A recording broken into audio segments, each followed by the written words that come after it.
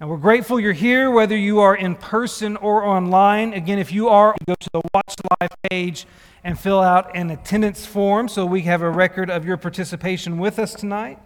We are going to continue our study of the life of Christ this evening. And next week, I will not be here. I will be gone, but Mike Gifford is going to step in. He's going to continue this study.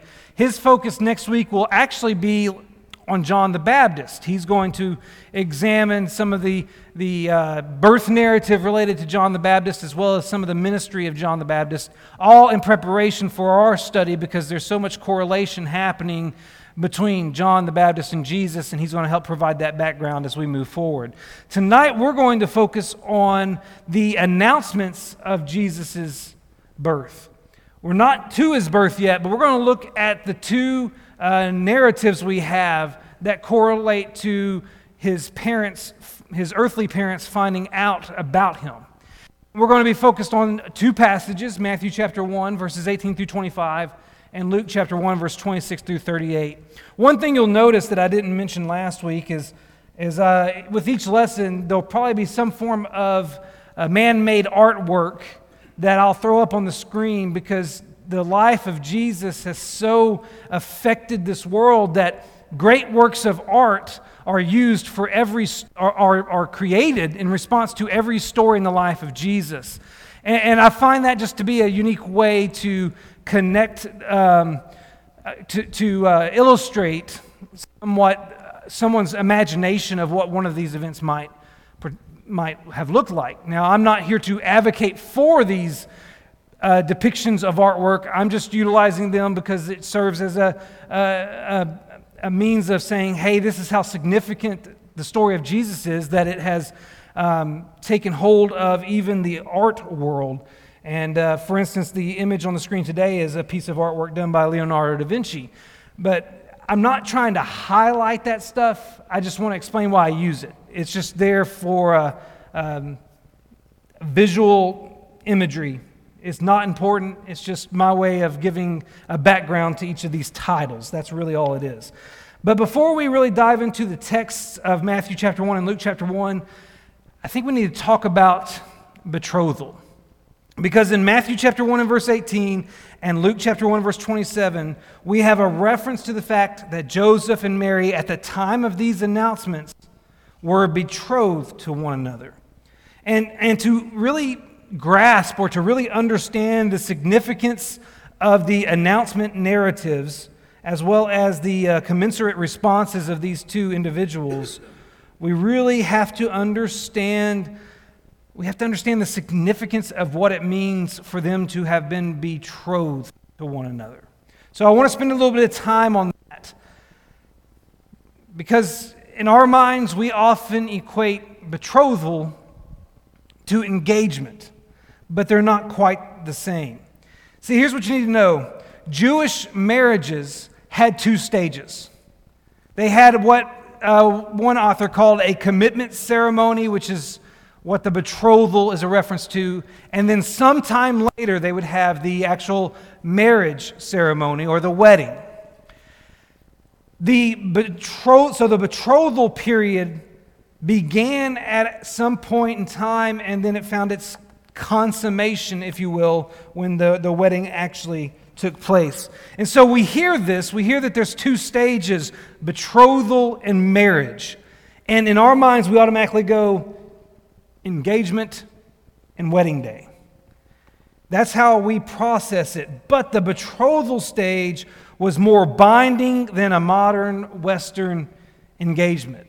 Now you have to remember, in that day and age, in that culture, you still operated with the arranged marriage system.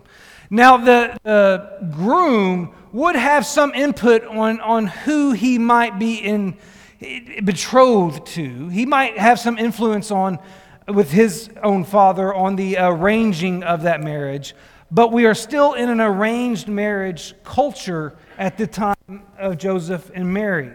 And so here's how the betrothal worked. It involved a formal agreement arranged between a father who was seeking a wife for his son and the father of a potential bride. And the way it worked is that upon payment of a purchase price to the bride's father, and the reason that there had to be a price is because the bride's father is losing someone in his household who's a worker and a helper, and the household of the groom is gaining someone who is a worker and a helper. So there is a price paid for that. Upon payment of a purchase price to the bride's father, as well as a written agreement and or oath by the son, the couple was officially betrothed.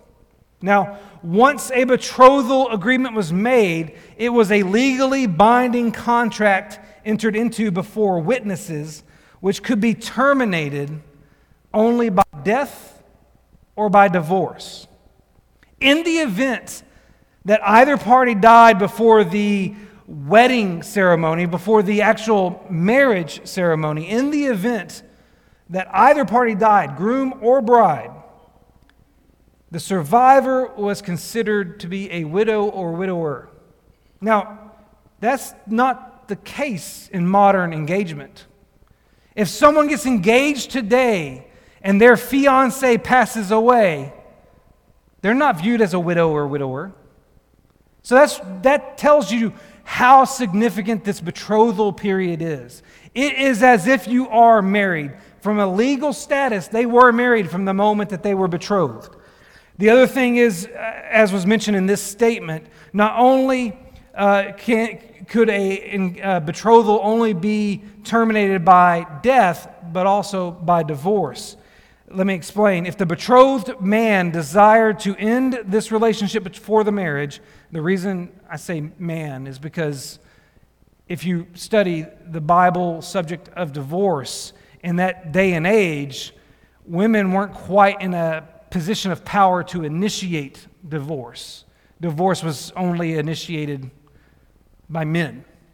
But in the instance that a man decided to call off the relationship, if he wanted to end the relationship before they got to the marriage ceremony, so during the betrothed period, he wanted to end the marriage, he had to put a certificate of divorce into the woman's hands, just as he would have to do if he were married. You can go to Deuteronomy chapter 24, read the first 4 verses, and there Mosaic law outlines the process of issuing a certificate of divorce. If you're married under Mosaic law, the only way you can divorce is if you give your spouse, your wife as a husband, a certificate of divorce that gave her authorization to remarry. Now, there were stipulations as to when you could divorce, just as there are in the New Testament, particularly in the arena of sexual misconduct, if you will, sexual immorality, an affair, that sort of thing. And such was the case even during the betrothal period. I state all that simply for this reason. If you were betrothed to a woman, the only way to end the betrothal relationship is either by one of you passing away or by the husband initiating divorce. In other words, even in that time period of betrothal, to get out of the marriage required you to do the exact same thing you would do once you're married. So for all intents and purposes, in the eyes of the Jewish people, once you entered that legal agreement at the betrothal point, you were legally married. Now that's significant. It makes you think, well, so what's the difference? Why not just call it all marriage? Why is there a 2-stage process if for all legal purposes you're married from the point you get betrothed? Why is there a difference? In Western culture, when you're engaged, you're not married yet. So you can end it at any moment for any reason, and you don't have to do any legal process. You don't have to go about anything. You just face some embarrassment or have to deal with people being upset at you, but that's it. You don't have to go to the court. Not so in the betrothal situation. And here's what makes it different. During the betrothal period, sexual relations and living together under one roof were not permitted. So when you were betrothed to someone, for the period between the moment of the betrothal starting and the date of your wedding, you didn't live together. you were still separate, and you could not consummate the relationship, but you were legally married.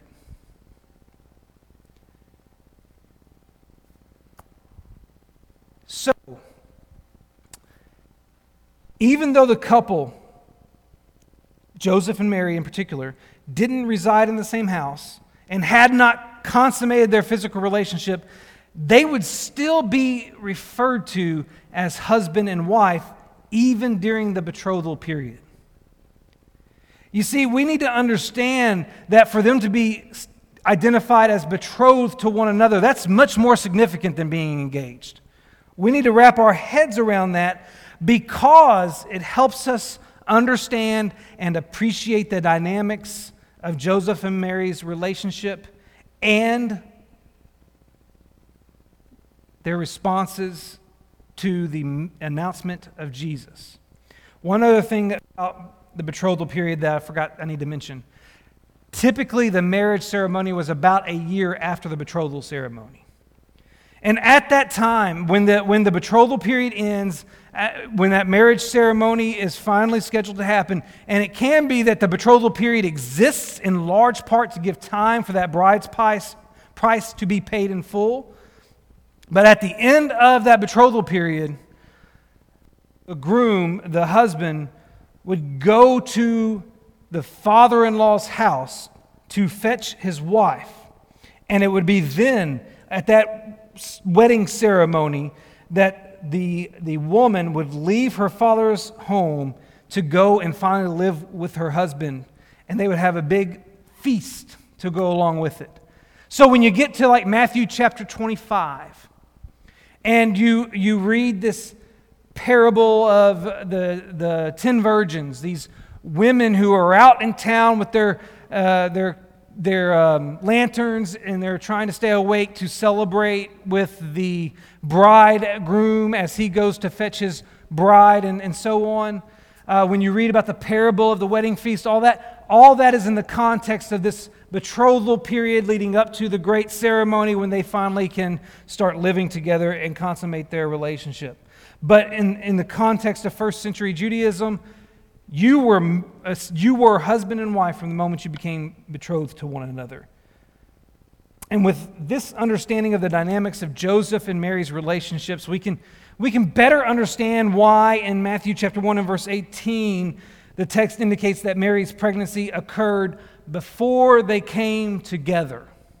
In other words, Mary was pregnant before there was the wedding ceremony aspect of their relationship, before they had consummated the physical relationship. And understanding the betrothal period helps us understand why in Matthew chapter 1 and verse 19, Joseph is able to be referred to as Mary's husband during this betrothal period. And when we understand what betrothal really means, it helps us understand why also in Matthew chapter 1 and verse 19, Joseph is identified as a just man when he resolves to divorce Mary. We'll talk more about that in a moment as to why that makes him just. But when we start to understand betrothal, we can understand why divorce is the option he's choosing in this scenario before the intervention of a messenger from God in a dream. But we can understand all these dynamics more, and we can come to appreciate much greater why when Mary says, "Behold, I am a servant of the Lord, let it be according to your word," we can appreciate what she's committing to in that moment when we understand the betrothal period better. And I'll bring some of that up as we continue on in the study, but I felt like we needed to just understand what it meant to be betrothed first. Now, there's not going to be a whole lot of slides for a little while because I just want us to look at the text and talk about it for a moment. And I want to invite you to go to Luke chapter 1. We're going to read the announcement story to Mary first. So in Luke chapter 1, verses 26 through 38, we have Mary receiving word that she's going to be the mother of the Son of God. So let's read that. Luke chapter 1, beginning in verse 26. In the 6th month, the angel Gabriel was sent from God to a city of Galilee named Nazareth, to a virgin betrothed to a man whose name was Joseph, of the house of David. And the virgin's name was Mary.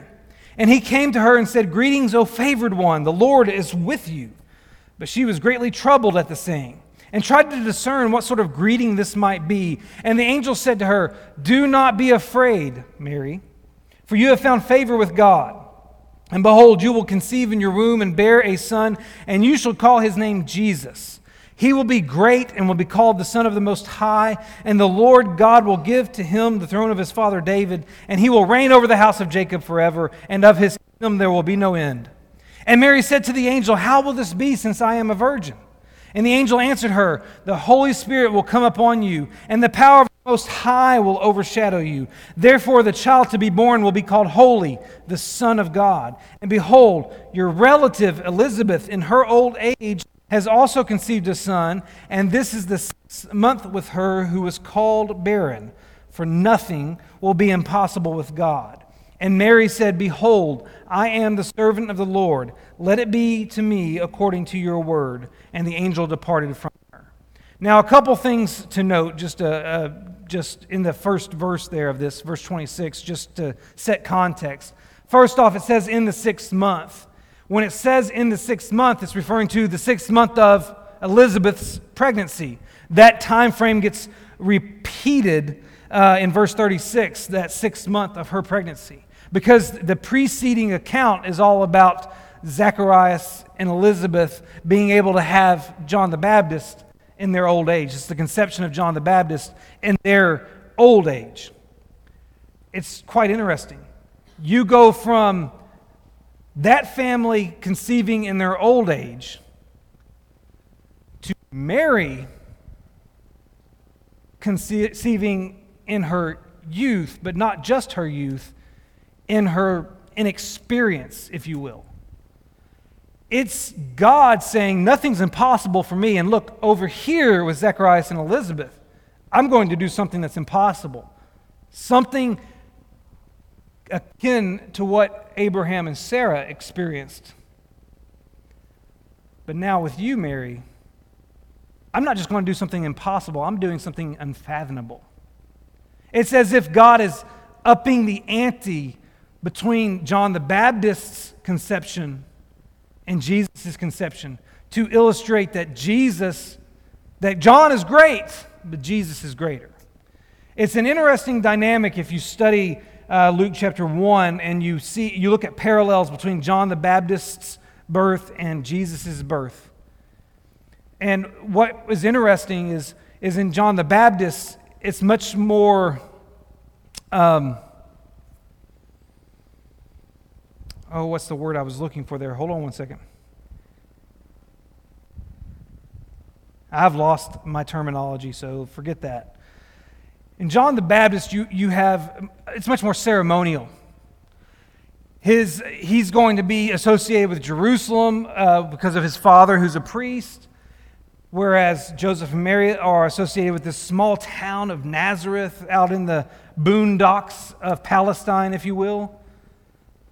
And John the Baptist's birth is going to be attended by many and celebrated, where Jesus' birth is going to be much more humble with less attendees, no additional family present. But yet, the terminology associated with John the Baptist is that he's great. He's going to be a great prophet of God, but with Jesus, he's just great because he is the Son of God. So there's a lot of parallels between the two that are quite interesting to study, but I don't want to spend too much time on that. So when we look here at this first verse, we find out 6 months referring to Elizabeth's pregnancy. We also have mention of the angel Gabriel. I don't want to dive into Gabriel too much, but he's only mentioned really in 3 scenarios throughout the entire Bible. You have him mentioned in relation to Mary here, announcing to Mary the conception of Jesus. Also identified in connection with John the Baptist's conception. And then if you go back to Daniel, I think it's Daniel chapter 8 and 9, where Gabriel makes an appearance there as a messenger as well. And those are the only instances of Gabriel being mentioned throughout Scripture. But he's here to announce to Mary that she is going to be the one to carry the Son of God. Now, here's what we know about Mary. One, she's a resident of Nazareth. Now, notice that. She's a resident of Nazareth before Jesus is born. We often think, when we think about Jesus in Nazareth, oh yeah, remember he was born in Bethlehem, he had to flee to Egypt for a while, and when he came back, he settled in Nazareth. No, they resided in Nazareth before, or at least Mary resided in Nazareth before Jesus was conceived. It's worth mentioning because think about that. Nazareth is her hometown. The one bad thing about a hometown is everybody knows everybody and everybody knows your business, right? Especially when it's a small hometown. Not like a big metropolis like Jerusalem down there. This is just a rural country town out in the middle of Galilee. And Mary is about to become pregnant during a period of her relationship with Joseph when she's not supposed to be engaging in sexual activity with him.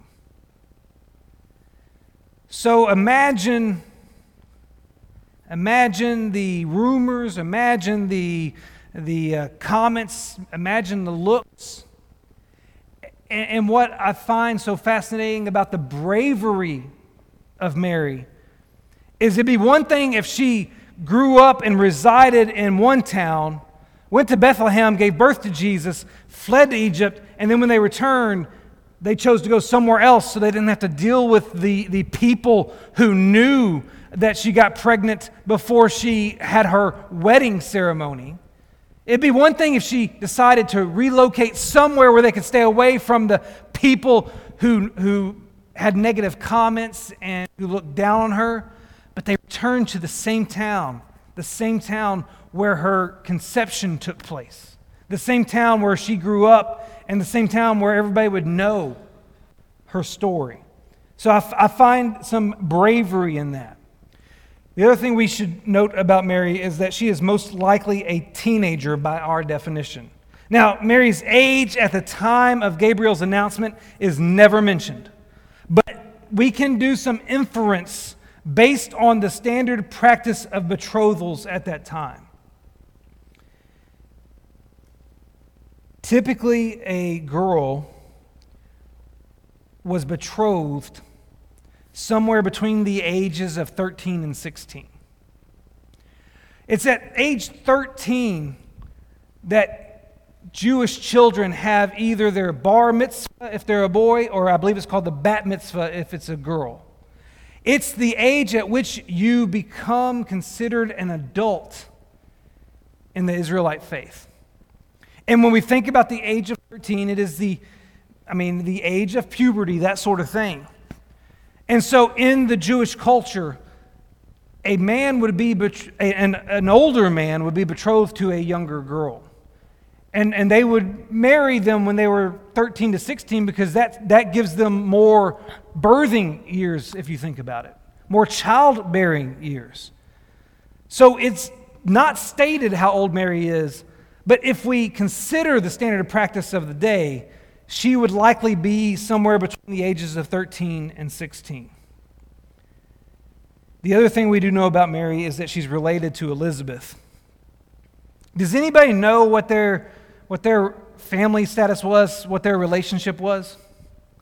What was Elizabeth to Mary? You are correct, Billy. You know, how many of you grew up hearing that they were cousins?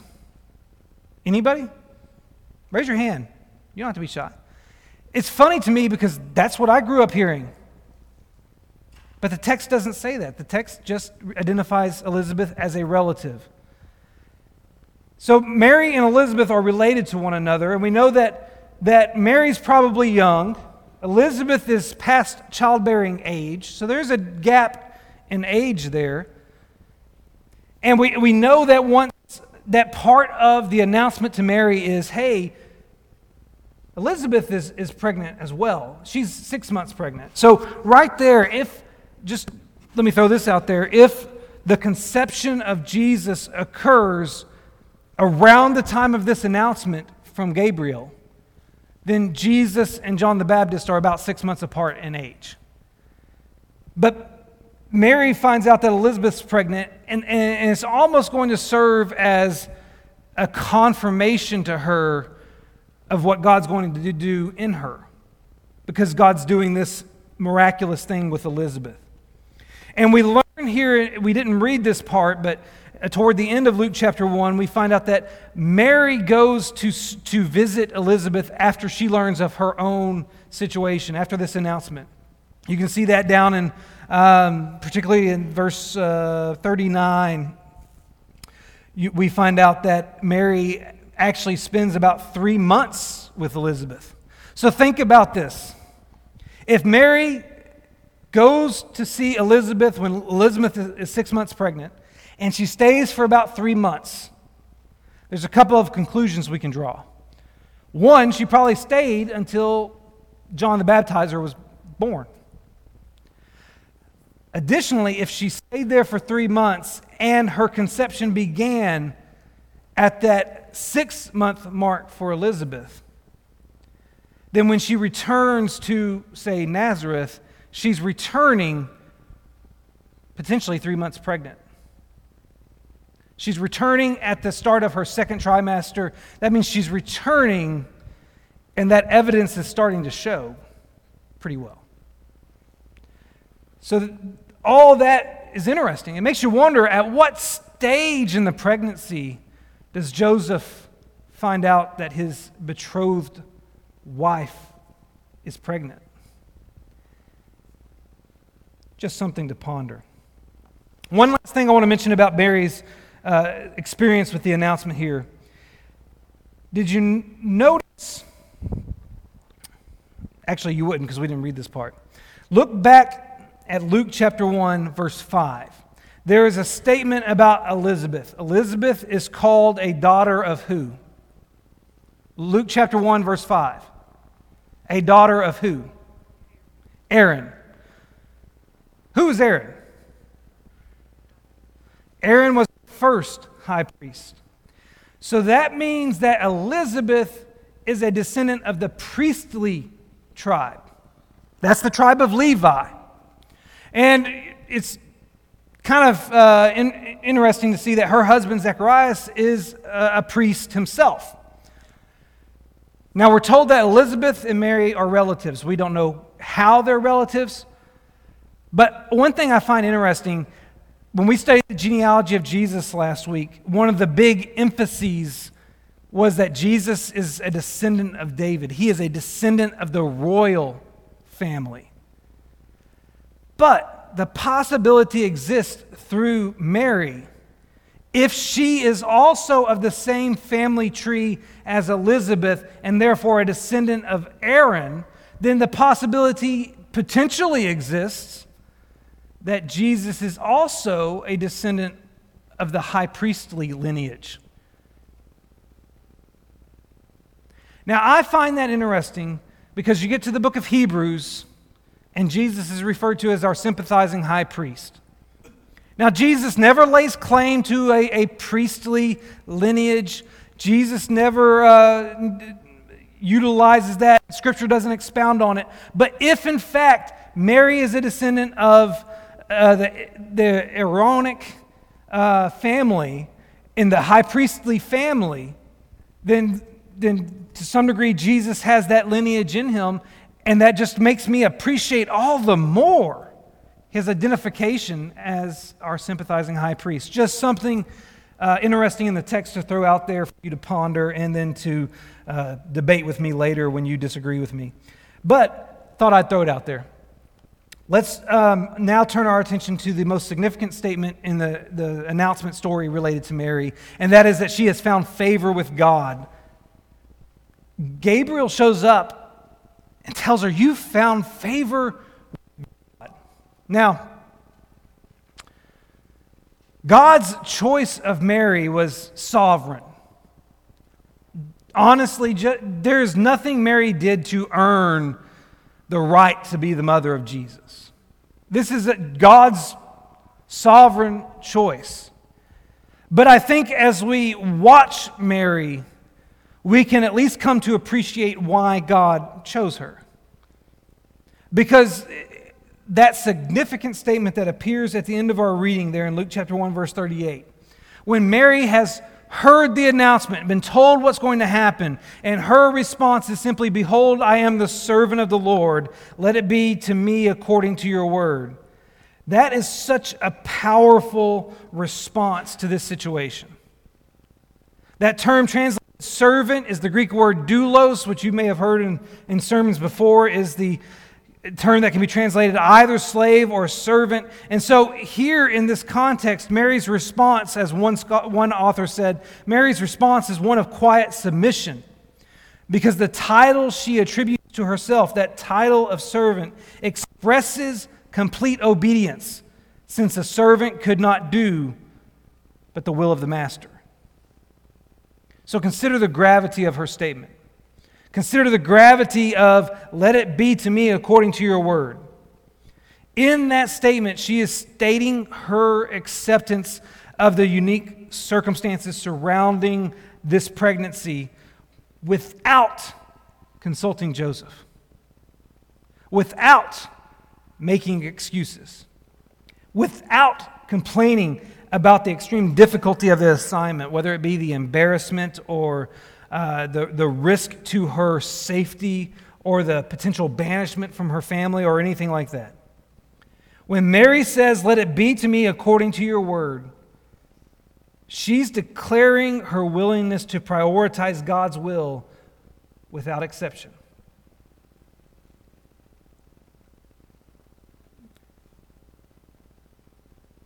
Again, God's selection of Mary was his sovereign choice. But when you consider her response, you can't help but go, I understand why God would want to choose her to be the one to bring his son into this world and to raise his son and to be with his son throughout his life. You can appreciate God's choice all the more. And the same can be said of Joseph. So let's turn over now to Matthew chapter 1. Look at verses 18 through 25 with me, and we'll talk about Joseph's reception of this announcement, which is after Mary's and different than Mary's. Matthew chapter 1, we'll begin reading in verse 18. Now the birth of Jesus Christ took place in this way. When his mother Mary had been betrothed to Joseph, before they came together, she was found to be with child from the Holy Spirit. And her husband Joseph, being a just man and unwilling to put her to shame, resolved to divorce her quietly. But as he considered these things, behold, an angel of the Lord appeared to him in a dream, saying, "Joseph, son of David, do not fear to take Mary as your wife, for that which is conceived in her is from the Holy Spirit. She will bear a son, and you shall call his name Jesus, for he will save his people from their sins." All this took place to fulfill what the Lord had spoken by the prophet. "Behold, the virgin shall conceive and bear a son, and they shall call his name Emmanuel," which means God with us. When Joseph woke from sleep, he did as the angel of the Lord commanded him. He took his wife, but knew her not until she had given birth to a son, and he called his name Jesus. Now put yourself in Joseph's shoes. Joseph wasn't with Mary when Gabriel came and spoke to her.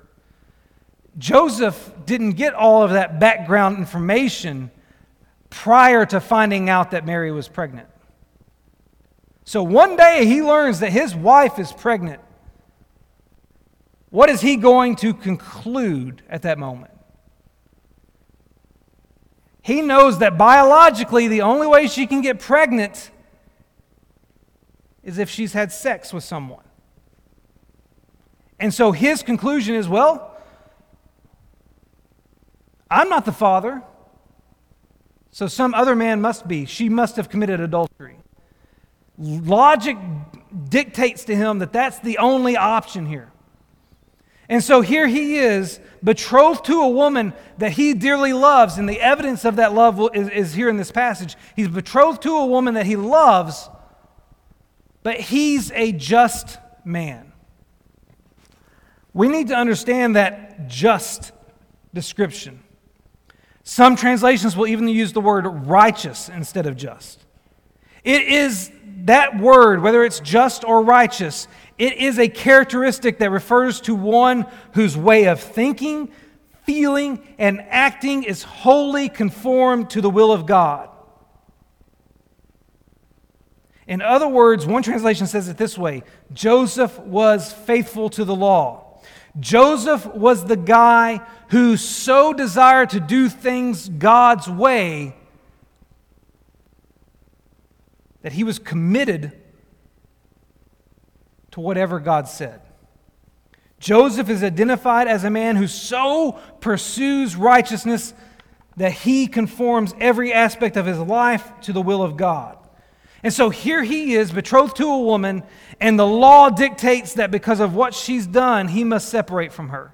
He must divorce her. That's how he understood it. And so Joseph looks at the situation. He sees three options. He could proceed with the marriage. He could go ahead and go through finishing the betrothal period and going through with the marriage ceremony. He could ignore Mary's condition and proceed forward. But apparently he didn't consider this possibility because as a righteous man, he probably believed that it would be wrong for him to condone what seemed to be obvious immorality. Another option, less likely option though, is he could have Mary executed. Mary's pregnancy would create the initial assumption that she had an affair, and since Mary lived in the city of Nazareth, her potential punishment was to be stoned to death based on Deuteronomy chapter 22, verses 23 through 24. Deuteronomy chapter 22, verses 23 through 24 says, "If there is a betrothed virgin, and a man meets her in the city and lies with her, then you shall bring them both out to the gate of that city, and you shall stone them to death with stones. The young woman because she did not cry for help, though she was in the city, and the man because he violated his neighbor's wife. So you shall purge the evil from your midst." So theoretically, Joseph could have Mary stoned to death as one unfaithful to her betrothal vows. However, there are a couple of issues. One being the other man is not in the picture. There's no man to execute as well. And the other issue is that Rome had taken capital punishment away from the Jews at this point. The Jews technically were not allowed to execute people, though as we see through the narrative of the New Testament, they occasionally did that, such as Stephen, who's martyred in the book of Acts. So technically, that power doesn't exist anymore. But from most accounts, this option wasn't really pursued by most Jews anymore by this time. So in his mind, he's got one option left, and that is divorce. Because if the betrothed man desired to end the relationship before the marriage, he had to divorce his wife, put a certificate of divorce into her hands, just as if he were married to her. The certificate had to be signed by at least two witnesses, or it had to be given to the woman in the presence of two witnesses. So he could divorce her. This is the action that he decided on, in part because it was the lesser of the three evils. One, his righteousness wouldn't let him stay with her because she had engaged in immorality as far as he was concerned. Two, he didn't want to put her to death. He loved her. So he decided that he would divorce her, but it's very interesting. The text says he would do it quietly because he did not want to put her to shame. That's the other characteristic about Joseph. Not only was he a righteous follower of God, but he was a devoted, loving spouse. He didn't want her to deal with the embarrassment. A public divorce would bring a lot more attention on her than she already has. He loved her so much that he didn't want that shame to be carried by her. And that love can also be seen when you think about God's intervention here through this dream. When Joseph learns of Mary's Holy Spirit conception, that she had been faithful to him, think about what he did. Or really, think about what he didn't do. I mean, he could have said, okay, well, this is going to be just too hard to raise this child that's not mine. And he could have said, whoa, God, I didn't sign up for all of this. This is too much, too daunting, too difficult. He could have backed out altogether because that's Mary's problem now, not mine. But he loved God and he loved Mary.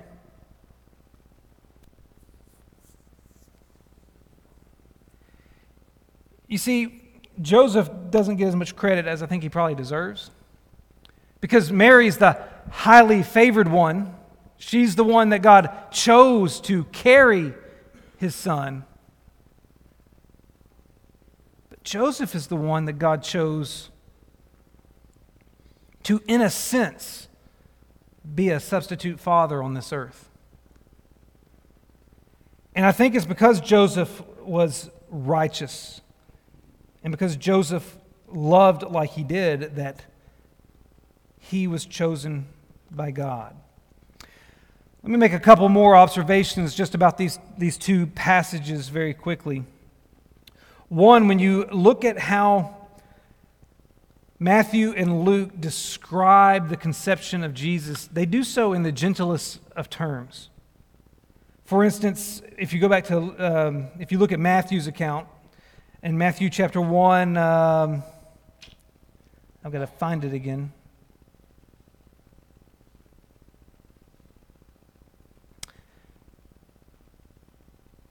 Well, verse 18, she was found to be with child from the Holy Spirit. Oh, no, it's verse 20. Do not fear to take Mary as your wife, for that which is conceived in her is from the Holy Spirit. She will bear a son, and you shall call his name Jesus. So you have that language there in Matthew chapter 1 and Luke chapter 1. Verse 31, behold, you will conceive in your womb and bear a son, and you shall call his name Jesus. Very gentle terminology.